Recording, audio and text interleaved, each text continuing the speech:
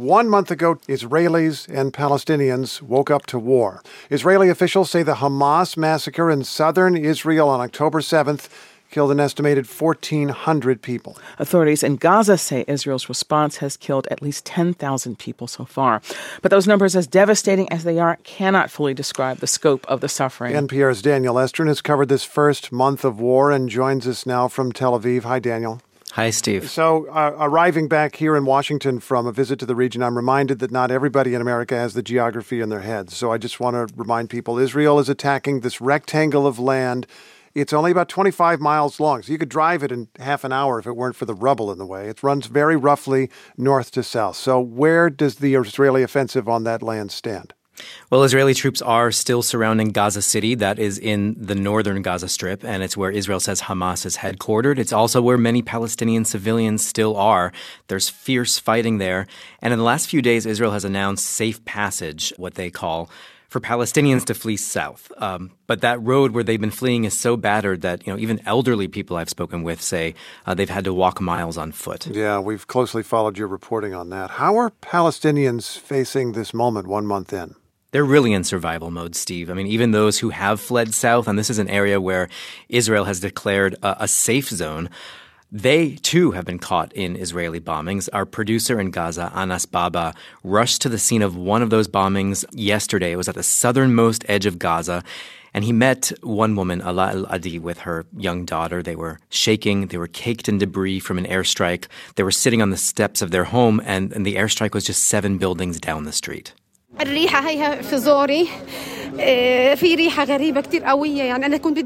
saying the smell is in my throat. It's this terrible smell. It tastes like black. I want to throw up. She says her feet were full of glass. And our producer, Anas Baba, described the woman's little daughter. She's holding her own toy, I do believe a little dinosaur that's totally colored with pink and some purples, holding it very tightly. And at that southernmost tip of Gaza, the Egyptian border is now open, but very few Palestinians are being allowed to leave Gaza through that border, only those with foreign nationalities or affiliations with foreign institutions. How are Israelis across the border reflecting on this month of war?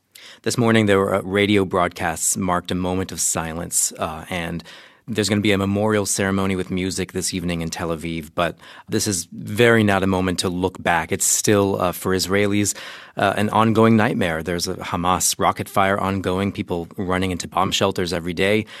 A nightmare especially for the families of more than 200 hostages held in Gaza. And we met a grandfather, Shmuel Broduch. He was wearing a T-shirt with the photos of his 3 young grandkids who are being held in Gaza, and he thinks Israeli leaders are not prioritizing their release. They don't feel that the children there are their children. That's my problem. I want them to feel that it's their children. I want them to go to sleep with these pictures. And meanwhile, Steve, 250,000 Israelis have been displaced from their homes.